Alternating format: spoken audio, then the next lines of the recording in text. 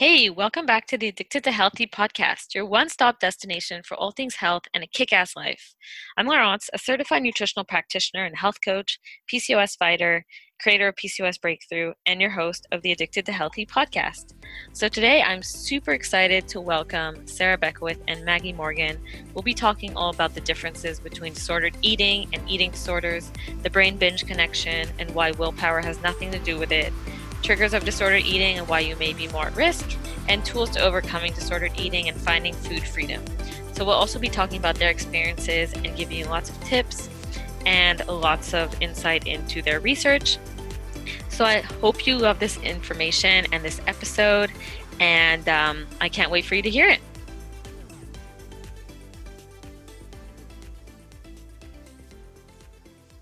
So today I have Sarah Beckwith and Maggie Morgan on the podcast from Mind Strong Movement, and we'll be talking all about disordered eating and psychology and nutrition and lots of good stuff about the triggers to why we binge, why we go into dieting and all of that.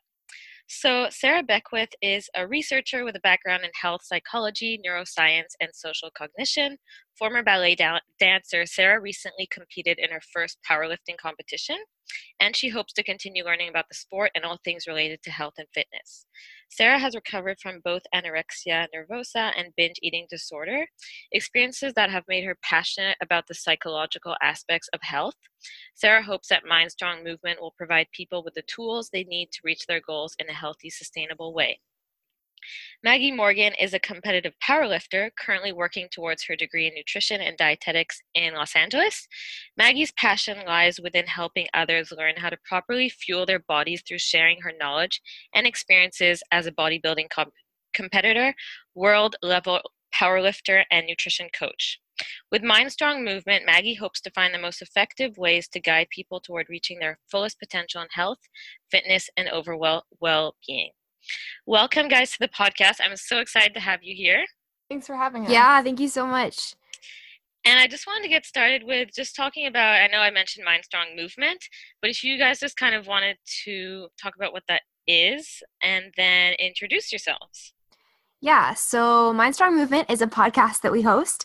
And we started it as kind of a reaction to some gaps that we saw in the fitness and health industries. Everything in fitness and health and wellness is so categorized. So like you have fitness people, and then you have wellness people, and then you have psychology people, and then you have nutrition people. And we wanted to kind of create a platform where we could blend all of those worlds and have conversations with people from all different categories and kind of integrate them to give people a more comprehensive look at health and fitness. So kind of the areas that we span are fitness, nutrition, and psychology. I have a background in psychology. Maggie has a background as an athlete. So we've been able to kind of combine forces and create a podcast where we talk to researchers and athletes and coaches and influencers. So that's a little bit about Mind Strong. Yeah, and to add on to that, we also saw that there was a gap between the research and the academics and that side of the information, and kind of applying that to athletes and coaches in real life situations. So we feel like there's a lot of information out there that researchers are putting a lot of time into, but a lot of it doesn't get translated into the real life. For example, on social media, people think that that's all there is out there sometimes, I think, but really there's a whole nother world of research and academics out there that can really be applied well if it can be translated into an understandable way. Yeah, I totally agree. I love it. I love what you guys are doing. I try to combine different aspects as well with my podcast. I don't really go too much into like the fitness stuff, but I really go into pretty much holistic health. So that encompasses everything, right? And I really think that that's important because some people think that they just need to conquer their nutrition or the fitness or just get the right supplement, but it's really about everything coming together. And that's why I think it's so important to really combine all aspects of health together, and I really like what you guys have been doing. That's actually funny because I think that's something that we've recently learned more about since we started the podcast, is how important this holistic view of all of these aspects of health together are. We knew that they were important individually and we wanted to talk about all of them, but I think, well, I'm talking for myself, but I think that since speaking with a lot of people about them as a holistic entity has really opened our eyes to how important it is to look at them all together as one, not just separate entities. Yeah, absolutely. And talking to so many different people from different backgrounds, when you have all these separate conversations and you see that everything overlaps, you start to realize how integrated we are as humans and how we can't approach just one side. It really is about the whole person. Oh, for sure. Yeah, I think that's why podcasting is such a great tool, because you're teaching people, but you're also learning yourself and you're putting all the pieces together. And I agree. When I was going to nutrition school, it was a holistic nutrition course.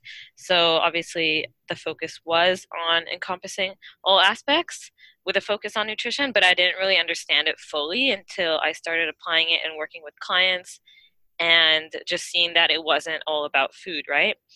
Which is what we're also going to talk about, food today. Disordered eating, and I know you guys have had your experiences with that, me as well. So it's going to be an interesting conversation about our experiences, and then you guys have also researched a lot and talked with a lot of professionals about this topic. So if you guys want to talk a little bit about your experience with disordered eating and your journey with that. Sure, yeah. So I have never struggled with an eating disorder, but I have experienced disordered eating. And I think it's really important to separate the two as well. As you'll hear from Sarah later, she has suffered from eating disorders, and it's a lot more intense and it takes a lot more time to recover from. But I think that hearing about people with disordered eating is also important because it's a bit more relatable, as there's more people who I think suffer from disordered eating. So when I started to get into health and fitness, I became really obsessed with the gym and with eating and trying all these different fad diets like the no carb, this, that. And honestly, I didn't even know what a carb was at the time. So I started working with a coach, and he started giving me outlines as to what I should be eating to reach my health and fitness goals. And I just became so obsessed with the numbers and what I was eating and if it was right and if it wasn't right, and started researching, and I almost ended up knowing too much information that I just second guessed everything I was putting in my body. And eventually I would just crack, and I would have binging episodes where I would just eat so much because I had been restricting myself because I was so unsure of what I should be putting in my body. So I would go for extended periods of time with probably not fueling my body with what it needed, and then I would just crack and binge on quite a surplus of calories.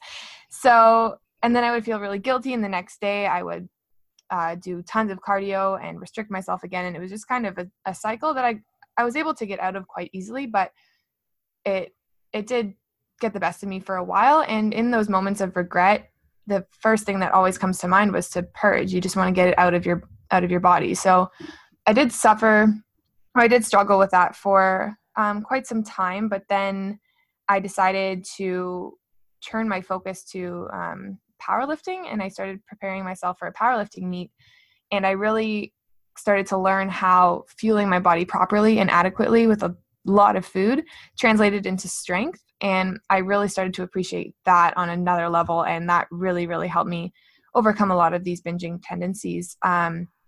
And in order to accept the fact that I was going to be gaining a bit of weight along with the strength gains, I decided to register for a bodybuilding competition after my first powerlifting meet. So that kind of gave me the sense of, you're going to be okay, you're going to lose the weight again, and you're going to be comfortable in your body again eventually. This is just all part of the process. So when I started preparing for my bodybuilding meet, I got, as I mentioned, really obsessed with the numbers of macro counting and calorie counting. But at times it was a bit obsessive, but I also think that it really helped me overcome these binging tendencies as well, because I was able to have a structure and have a plan, and that enabled me to not want to binge because I just wanted to stick to the plan. I wanted to hit those numbers, and I knew and I trusted in my coach that I was eating enough to get me towards my goals, and I just put all the thinking on my coach, and all I was responsible for was getting in those calories. And so I was getting in those calories. I wasn't hungry. I wasn't feeling deprived. I didn't feel the need to binge, and therefore I didn't feel the need to purge at all either. So I think that at the end of the day, macro counting really saved me in that sense. But after a few years of counting macros and going back and forth between being a bit obsessed about it and being more loose with it. I've gotten to a point where I am quite comfortable with eating intuitively. I go back to macro counting every once in a while just to kind of feel like I'm getting back on track. But otherwise, it was probably one of the best things that's ever happened to me. Yeah, and Sarah? Yeah, so for me, I, like you mentioned in the intro, was a ballet dancer. I started dancing when I was 3 and was totally planning on being a professional ballerina. That was the plan. So right around puberty, around 13, 14 is when you start feeling the pressure of like, okay, if I'm going to be really serious about this, I need to dedicate my whole life to ballet. And part of that means looking the part. So I started my first diet when I was 14. It wasn't anything extreme. It was just to lose a few pounds to look a little more like a ballet dancer. And it just spiraled out of control so quickly. And I ended up being diagnosed with anorexia nervosa within the year. And I struggled with that for about 4 years. And I can go into more detail if you want. But long story short, I eventually recovered around my senior year of high school, decided that ballet was way too much pressure and I couldn't really separate it from my eating disorder. So I stopped dancing and I ended up going to college to study psychology. And the goal was to study the psychology of food and health behavior and eating pathology, and to develop treatment for eating disorders. And while I was in the midst of researching and studying for my degree, I ended up developing binge eating disorder. And that's something that's really common for people who struggle with anorexia. It happens a lot. I was, starving myself for 3 to 4 years. So kind of the natural response that your brain has after that extended starvation is to crave really, really large amounts of calories. And I struggled in isolation for a very, very long time. I didn't really want to share with anyone what I was going through. It seemed like a really shameful and difficult thing to talk about. So I dealt with that pretty much all the way through college for about 3 years. And then I graduated and continued on in public health research. And this whole time while I'm researching all of these things about eating pathology and binge eating, and I couldn't get my own eating under control. And I finally reached a point about a year after I graduated from college where I was like, I've got to do something about this. Like, this is taking over my life. I had put on a lot of weight and I kept on wanting to try to lose the weight. So I would cycle out of these like dieting and then I would just go back to binging and then I would try to lose the weight and diet and go back to binging again. And throughout that time of trying to figure out what to do and trying all kinds of different things, I came across Maggie on social media. And I had never really thought about powerlifting before. I had been in and out of the gym and I was familiar with, I lifted weights and I knew how to squat, bench, and deadlift, kind of. But I didn't realize that powerlifting was something that was going to be accessible to me. I thought it was a sport for giant men. And then I saw Maggie doing it and saw this whole community of powerlifting and how the sport has grown so much and been so much more open to females and people of all different weight classes, and was like, okay, maybe this would be something good for me to do. And similar to what Maggie was saying, I was hoping that it would show me how to fuel my body properly, that having structure and a plan and a goal that I was working toward would help me get my eating and my nutrition under control.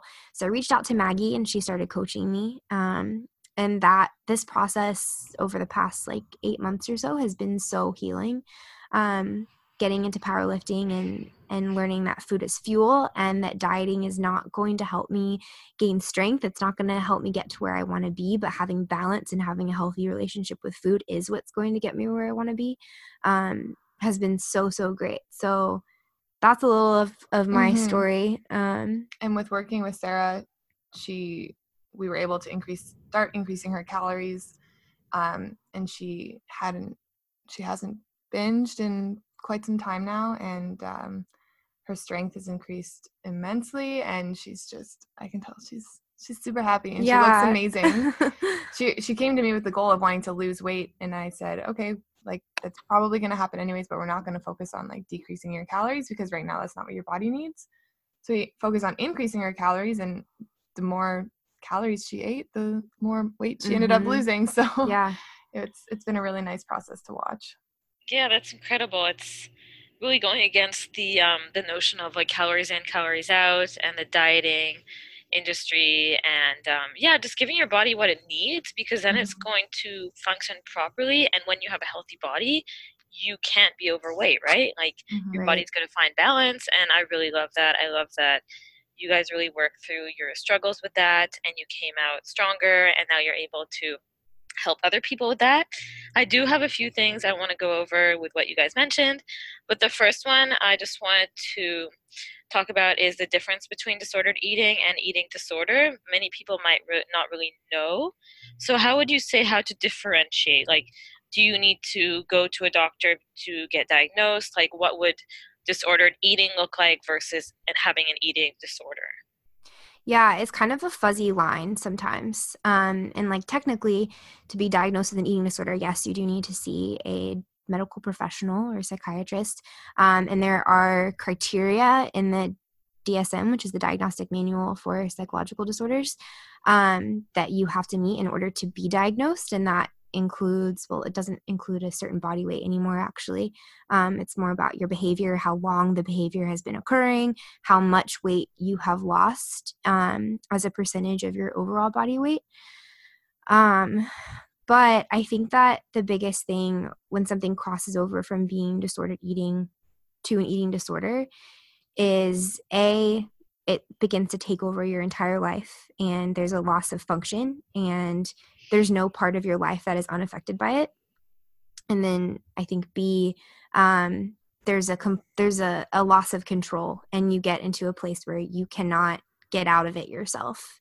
And again, that's a really fuzzy line, and I think it can be hard to distinguish. And I think it's also important for people to realize that, like Maggie was saying, you don't have to have an eating disorder for it to be a problem that needs to be addressed, and something that you need to reach out for help. Because I think a lot of people don't think that their problems are big enough or serious enough, or, well, I'm not anorexic, so I shouldn't be worried about this. But like any level of disordered eating that is affecting your life is important and should be addressed. Mhm.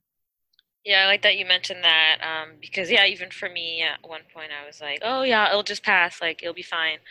But and that it wasn't really valid for me to go seek out help, even though it was, as you said, it took over my life. It was literally affecting everything in my life, even though I was keeping a secret. So yeah, I think that if you do find you're losing control, that you just don't have a healthy relationship with food that's taking over, that you feel powerless, then it's never too early to seek out help, you know? Yeah, So, and absolutely. especially to stop the cycle before it just gets too much and it takes over your life. It can Mm-hmm. last for years. So, I mean, the suffering that you can go through is just not worth it.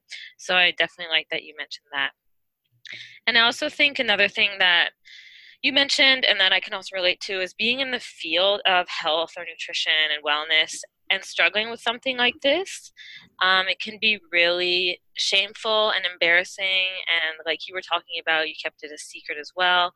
It was really embarrassing to share because you might be, an influencer, or people look up to you, you're in the field, you're researching all this stuff about nutrition, you get it, you understand, but you're struggling with this. So for me, it was really something that I had a hard time accepting too, because I was helping other people, but I couldn't get a handle on myself. So I think Mhm. that's also being able to accept that you may need some outside help, and it doesn't mean that you're any less worthy or not knowledgeable or that you can't help other people. That one's a big one too that came up for me. And then how people view eating disorders. Mhm. So that also goes into disordered eating or eating disorders. How people see maybe if somebody looks anorexic, it's that comment that comes out like just eat a burger or something, or if somebody's overweight and they're binging, like just lose the weight, like it can't be that hard. And it's really not, it's really problematic because already if you're in that situation, it's a very emotional component to disordered eating. Mhm. So yeah, comments like that and just triggers and how people view eating disorders in general, I think is starting to shift, but there is still that generalization of those comments and just seeing it as something that's really easy to change, but it's definitely not. Yeah, we were lucky enough to be able to speak with some researchers at the University of California, San Diego, at the Eating Disorder Center. And they really shone some light on myths about eating disorders. And it was really interesting to talk to them because we were just kind of like smashing down the myths, being like, no, like that's not true. And they have scientific evidence to prove that it's not a choice. It's not something people are doing for attention. It's not something that can be quickly cured. They really are looking at the brain and how the brain functions when somebody does have an eating disorder, and it's a chemical imbalance that people are suffering from that is causing them to act this way. So we also agree that it's really important to make sure that people don't think that these myths are true, and to really try and what's the word, disprove them. Oh, definitely, yeah. And just thinking that, like, it's, yeah, like I said, like, it's easy to get over it, but it's also, like you said, it's in the brain, like, it's a chemical reaction, something that you're missing. Or are people saying that it's all about willpower, like you don't want it enough or whatever? It's not about willpower at all. It's something that's going on in your body, and you need to address that. Mm-hmm. And yeah, did you want to talk about some of the myths that, if you can remember, or that came up? Yeah. I think that, I mean, I feel like we're doing a lot better as a society Yeah, I mean, me as far too. as eating disorders. Yeah. But I know, like, for me, when I was in it, a lot of the myths were just like that it's about vanity, or that it's all about how you look as someone who has anorexia. And that's really not necessarily true. Like, there is that component of, I want to be skinny, I want to lose as much weight as possible. But I think that for most people who have anorexia, you can look at it a lot more as a food phobia. And you start to become scared of food as a concept, not just as it relates to you gaining weight. So something that I tell people is, like, imagine your worst fear. Like, if you have this terrible phobia of spiders, and then imagine having to face that fear every day, 3 times a day for the rest of your life. Like, that's what it feels like. And it's not about how much you weigh. Or trying to be skinny. So that was a major myth for me. And then as far as binge eating, I think that one's really tough. And I think that one, we still have a lot more work to do there in the mental health field. Just the belief that, if you try harder, you can lose the weight and just stop eating. Binge eating is something that I think is really not well understood. Mm-hmm. And I think purging as well. Yeah. A lot of people think that one is for attention, or people who suffer with it are just looking for attention, which when we were talking to the people doing the research, it's more so, what did they say? Something to do with not being able to control your impulses, and then just feeling this remorse about your decisions. It's so much deeper than just, oh, they're just looking for attention. And a lot of people also do it in secrecy, which I think kind of dispels that myth as well, because if you were looking for attention, it wouldn't be done in secrecy. Right. Like, I did everything to hide my eating disorders. Exactly. I was not trying to get attention for it. Mm-hmm. Oh yeah, for sure. Me too. I definitely relate to that. Like, it's not something you usually display publicly and you're proud of. Mm-hmm. It's something that, yeah, it's uncontrollable and you really want to fix it, but a lot of the time it's just it can be really embarrassing, and we really want to change that, to be able to open up the discussion. And I think it is really changing, and people are becoming more open to it, and the conversation is starting to really happen. But would you say certain people are more prone then to eating disorders? Yes. I think a good analogy for eating disorders is to look at it like a loaded gun. And the genetics are whether that gun is loaded or not. And then you have environmental triggers that decide whether that gun goes off. So, like, for me, I don't know if I ever would have had an eating disorder if I wasn't in ballet, because that was the trigger. But there are plenty of people who do ballet and don't have eating disorders because I have that genetic predisposition. Whereas I think for myself, I may have been exposed to the triggers, but I don't have that genetic predisposition so that it didn't turn into an eating disorder. Right. So for you, the anorexia was basically because of the pressure of being in the field of ballet and all of that. And then with the binging, what kind of trigger was that for the binging? Yeah, well, just to I think that ballet was the trigger for it, but that wasn't what kept it going. You know what I'm saying? So Right. that wasn't what kept the eating disorder going. I didn't care enough about ballet to get my body to that point. Like there really was a lot of other things, but that was the trigger for it. And then as far as the binging, like I think I mentioned, that's a really common thing that happens for people with anorexia. It's a common thing that happens when people diet is they swing over into binging. So just imagine a 4-year extreme diet. Your brain goes crazy and it goes into survival mode, and you lose sense of your hunger and fullness signals, and your brain is just constantly trying to get you to eat really large amounts of food. And like something that I spent a lot of time doing when I was struggling with binging was trying to find some underlying like emotional or psychological cause. And not that that isn't there for some people, but for me, and I think for a lot of people, binging is a response to caloric restriction that then becomes a habit. And as that habit is reinforced, it becomes harder and harder to break. And I think that a lot of times it's kind of unnecessary to spend a lot of time wondering what emotional or situational or psychological causes at the root of it, when at the root of it is just your body's biological response to starvation. And the cure is to break the habit and feed your body. Right. Yeah, and I think that a lot of people can relate with that, like dieting and then feeling constantly hungry and just never feeling satisfied. And also, I definitely agree with the psychological aspects to it and the emotional. It's usually not about the food, which is ironic because most people approach disordered eating with food. So, like, for instance, for me, if I went on a binge, then I was like, okay, tomorrow we are restricting, we are eating. I already planned out my whole day of eating, and which is obviously already stressful. Um, and then you think about maybe a cleanse that you could go on, or another diet, or just maybe fasting the whole day. And that's really not going to be addressing why you have these tendencies.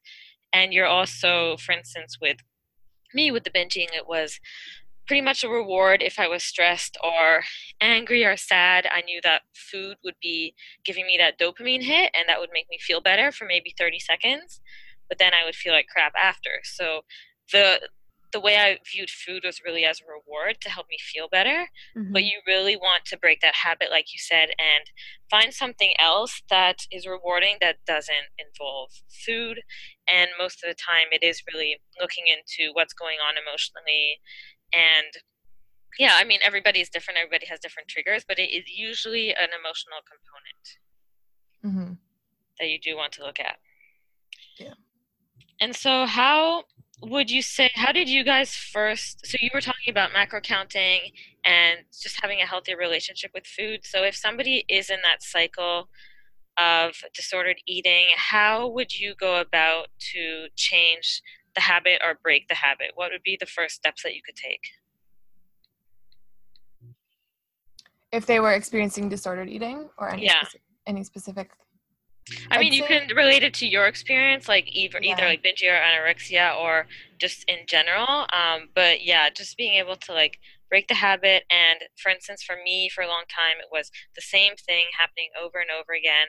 And then I hit a point where I was like, I can't do this anymore, and I reached out for help. So, but that can take years too.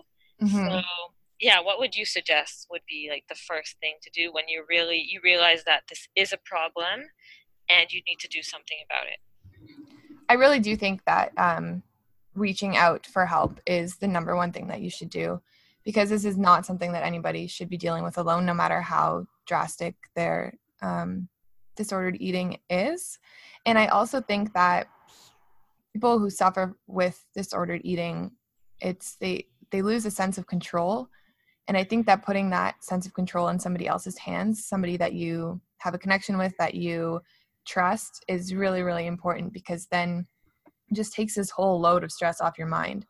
And if you start feeling tendencies that you're going to binge or something like that, you have somebody to talk to, and you have somebody who understands and who's not judging you and who genuinely wants to help you through those moments. And so from a nutritional kind of perspective, I think that if you've been suffering with inconsistent eating for an extended period of time, the number one thing to do is to get yourself on a consistent intake not a caloric deficit, not an over, like not a huge surplus, but something maintainable and sustainable for an extended period of time. So at least 3 months. Just focus on consistent eating. And once you've been consistent with your intake on a healthy, sustainable intake for about 3 months, then you can start looking at any sort of goals you have and start analyzing whether or not your metabolism has reached a point where you can start manipulating it if you have these further goals. But I think it's really, really important to focus on consistency for an extended period of time and be comfortable with that consistency and happy with your eating and your body, regardless of any sort of like physique goals that you have or like body weight goals that you have. And also throw out the scale. That thing is just stupid. Yeah, I agree. But yeah, those are my two points, I would say. And usually the intake part, setting the intake and being consistent with that intake is on, the onus is on a nutrition coach if you do reach out to one.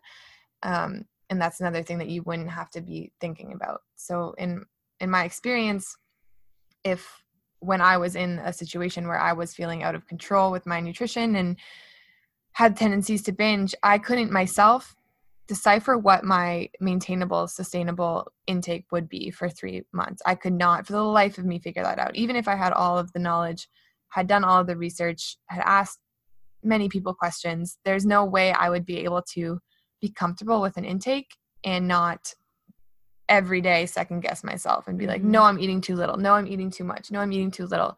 And that just leads to inconsistency. So it's kind of regardless of what you know and how knowledgeable you are in the subject of nutrition, having somebody else just say, this is what you need to be eating, eat this consistently. Somebody you trust, obviously, I think is really important. Love it. Yeah, I definitely think that seeing somebody who's knowledgeable in that and has experience dealing with people going through disordered eating is really, really, really important. And obviously having that trust and yeah, just being able to trust the person and open up, because that's really important to be able to get to the root cause and to address the issue going on. I just wanted to talk a little bit, also something just came up with binging, because I think a lot of people, if they haven't gone through it, they don't really understand how you can just keep eating until you make yourself feel sick.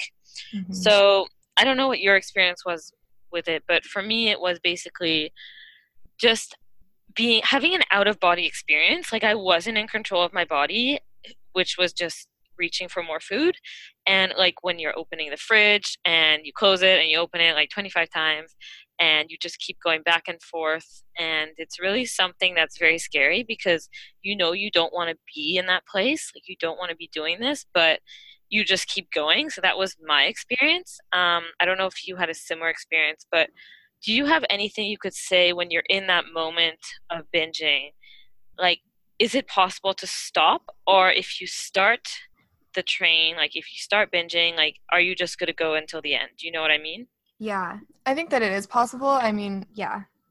Once you are able to acknowledge that you are responding to an urge and it's not actually you doing it, if that makes sense, then it's kind of able to separate. Then you're kind of able to separate the two and say, okay, this is an urge that I'm getting, and I'm going to right now say no to it.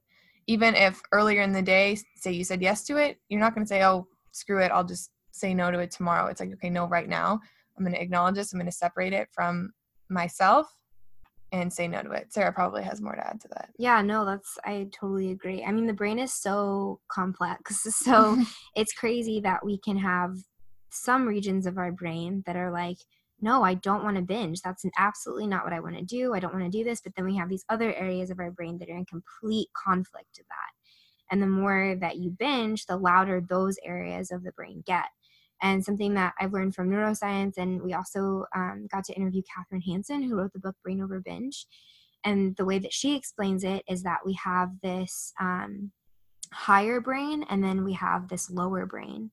And the lower brain is that like primitive survival instincts. It's the fight or flight response. It's what initially starts a binge after a diet. You know, you've been dieting, your body is restricted from calories, and then that primitive side of your brain gets really scared. Oh my gosh, we're starving, and sends out all of these signals for you to binge eat. But then your higher brain is the brain that is actually you, and that's where your logical reasoning takes over. And so when you can learn that distinction, and when you can learn when those binge urges come, that it's your lower brain trying to get you to binge, and you can separate it, I think it becomes so much easier to stop the binge, whether you have started binge eating or whether you're in the middle of a binge. Learning to separate those two voices, I think, is a really important step in the process of healing. Mm-hmm. Yeah, and that really goes into the whole willpower thing about, oh, like you just don't have enough willpower to stop. It's actually more than that, right? Like it's the primal brain. That's a pretty big deal. If it's telling you to do something, then you're probably going to do it. And yeah, the brain, the whole brain over binge thing, that's I bet you guys could talk about that for days, like, and the research behind that, and it must be super fascinating to see how chemically that actually alters what you decide to do and just your eating patterns. But I was also wondering, sorry, what were you going to say? No, go ahead. About relapsing, because I know a lot of people go into relapsing and maybe they've gotten over one issue, but then they go into another eating disorder, or they go into binging again, or whatever it is. And I don't know if you guys have experience with the relapsing, or if you've gotten a little bit of research into that, but how do you explain the relapsing? Well, I mean, as far as like how you would explain it in brain terms,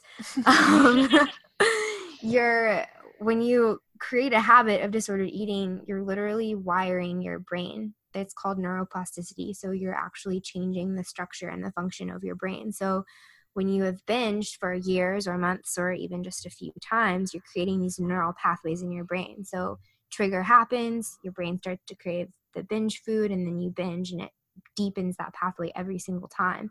And the process of recovery is rewiring and undoing that neural pathway that you've created. And that takes a lot of time. And once that pathway in your brain is kind of etched out, there for a long time is a chance that it's going to activate again. But I think it's really important for people to know that relapse is normal, and if you don't relapse when you're recovering from disordered eating or an eating disorder, you're a very rare bird. So just like knowing up front, like that it's expected that, okay, I might relapse, but that's okay. Like, and I think something that really has helped me is learning to use my failure as feedback. So every single time that you relapse or you go off your plan or whatever, don't get caught up in what just happened, but use that as information for how you can do better the next time. Mm-hmm. You're not screwed, and you're not going to fall right back into old patterns all the time. It's just something, you can learn from. Right. Yeah, and that also goes into like if somebody does binge and then they feel like a failure, and for instance, if you're on a diet and you eat a cookie, then you think, oh, damn it, I broke the rules, now I have to just eat everything in sight. Or since I broke the rules, I might as well just eat the ice cream that I usually can't have, or the cake, which is what definitely happened to me. And it's basically all or nothing, right? Mm-hmm. So it's just acknowledging the progress, and even if you had a cookie, that's great, enjoy the cookie, and then just keep eating like you usually do, like just whenever you're hungry, and eat a balanced meal or whatever it is. And acknowledging that if you do have a relapse, I think that's important. Just acknowledging it and moving forward and addressing that you are making progress and you are moving towards your goal, and that you don't have to go back into like all or nothing mode, right? Yeah, and that's one reason I really like the sport of powerlifting, is because if I ever did have moments like that where I would eat a cookie or something like that, instead of looking at it as like, oh my gosh, I put this cookie in my body, now I'm screwed and all these bad things are going to happen. I'm like, no, okay, I'm going to the gym tomorrow and I'm just going to have a really good workout. I'm going to, like, my squats are going to be really strong. It's just all going to translate into strength. And once I made that connection and was able to see that connection in the gym, my mindset around food and those random cookies here and there or whatever they may be, I started to see them more positively, and I was able to forgive myself more easily and just have a much more healthier relationship with food. Yeah, I love it. Being able to change a negative into a positive thought and just being strong instead of seeing it as just being like a weakness or failing. I think that's really amazing. Just changing the conversation in your head is something that is pretty simple to do. I mean, it can be a little bit challenging at first if you're constantly thinking negative thoughts and about yourself or food, but just slowly just changing conversation or even asking yourself if this is true. Like, is this cookie actually going to define me? Is it going to ruin my life? Like, logically, the answer is no. And then just changing that into positive, I think that's a great tool to use as well, and that I've been using as well. Yeah. Well, I think that was really great information. I think that's a lot of stuff that people can go away with, and just even tips on addressing if they are seeing any eating disorder tendencies, or if they're thinking they might need to reach out to somebody. I hope that they do that. Thank you so much for being on the podcast. I know that you guys mentioned a little bit about what you do and the Mind Strong Movement podcast, but if you guys want to talk about anything that you're doing right now, any offers, anything coming up, any projects you're working on, how to reach you guys, definitely go ahead. Yeah, so like we mentioned, we have the podcast, which is called Mind Strong Movement. We're on iTunes, Spotify, Stitcher, everywhere. And then we're also on Instagram at Mind Strong Movement. And we just launched our coaching programs. So we do offer macro plans, meal plans, fitness plans. And then we have a 6-month program that we're doing that's really comprehensive, that addresses all of the physical as well as the mental side of things. So if you are struggling with disordered eating, that's something that we address with that program. Yeah, we work with people on strength training, fat loss, disordered eating, creating meal plans, macronutrient plans, and repairing metabolism as well. And yeah, we're currently working on a free ebook that will be out in the next couple of weeks on just how to implement healthy into your life, because we're really stressing the fact that anybody can have a healthy lifestyle. It just has to be one that fits in their own life, and this can take any sort of shape or form. So we're just all about helping people kind of figure out what that is for themselves so that they can happily be implementing a healthy lifestyle. Yeah, so we'll launch that ebook. It'll probably be all over our Instagram, and then our website is just mindstrongmovement.com. And feel free to reach out to us by email at coaching.mindstrong@gmail.com. Amazing. Well, I'm really excited for you guys. That sounds amazing. I'm so happy for you for the coaching as well. That's going to be so helpful for so many people. And for the listeners, if you aren't following Maggie and Sarah already, definitely do so. I will put all the links to what they just mentioned in the show notes so that you guys can go follow them, check out what they're doing. And thank you again so much for being on. It was a really great conversation today, and I hope really valuable for our listeners. Thank you so much. Yeah, you're welcome. Thanks for having us, and maybe we'll have you on our podcast to talk further about this. I would love that. Yeah, we could talk all day. I know. Definitely. Thanks, guys. Okay, thanks.